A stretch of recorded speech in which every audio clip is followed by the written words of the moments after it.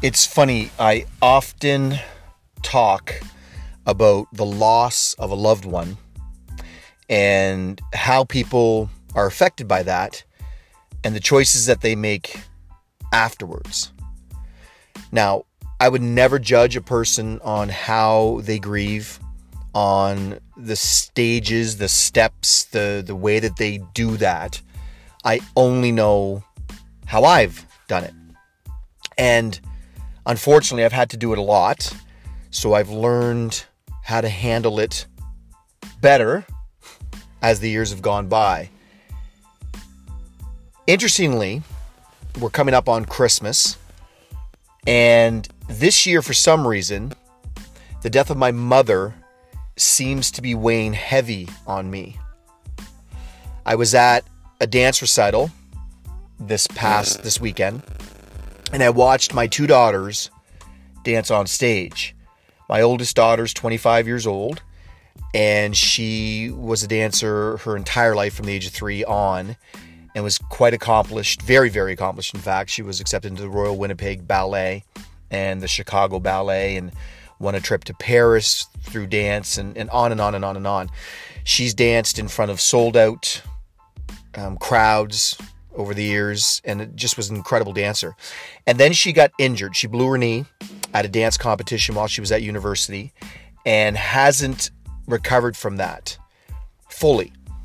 And she didn't dance for a couple of years, 2 or 3 years, 3 or 4 years actually, but then started teaching, giving back, because she's a gifted teacher and a gifted dancer and has incredible eye for choreography and a feel for choreography. So she's teaching. So this past weekend, her and my youngest daughter, who was 11, they danced on the stage together, quite possibly for the last time ever.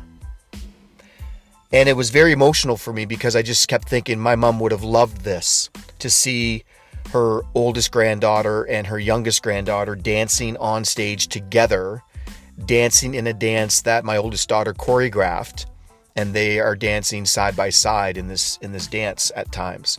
So it was very emotional, very powerful. And one of the things that I've learned with my grief is the worst thing that I can do is hold it in. The worst thing that I can do is bury it. The worst thing that I can do is drink or do drugs or bury myself in some other kind of a way that gives me a high, quote unquote, so I don't have to deal with the pain. I've learned over the years that dealing with the pain is much better.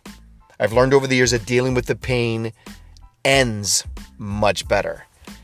It sucks when you're going through it, for sure. And there are moments that it kind of sneaks up on you, just like this weekend. I've been thinking about my mother a lot. My mother loved Christmas. And it was her favorite holiday, her favorite time of the year.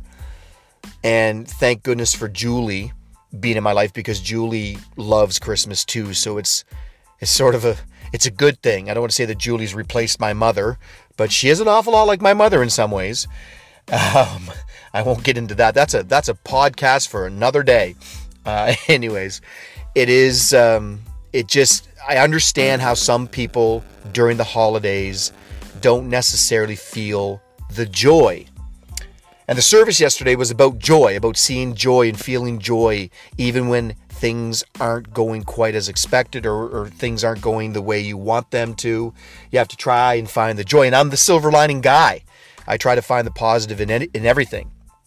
And I think to myself, instead of being sad about the fact that my mother couldn't have been here to see her girls, her grandchildren, dance on stage together, I know that they were blessed to have had such an amazing grandmother who took care of them and loved them unconditionally and spoiled them rotten, and they got to feel them. There's a lot of people that never get to feel that.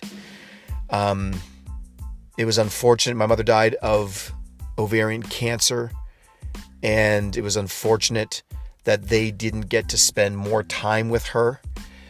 But at a time like this, when I'm feeling sad and when I'm feeling down, it's not the time of the year. It's just that's a trigger.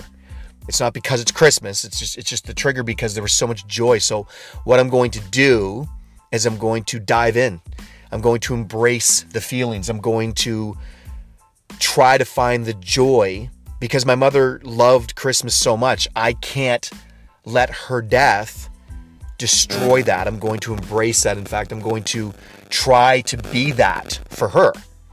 I'm going to find joy, and I'm going to be happy during this time of the year, and I'm going to embrace the fact that she was here for so many years and taught me so many lessons, especially at Christmas time, because she loved Christmas with all of her heart.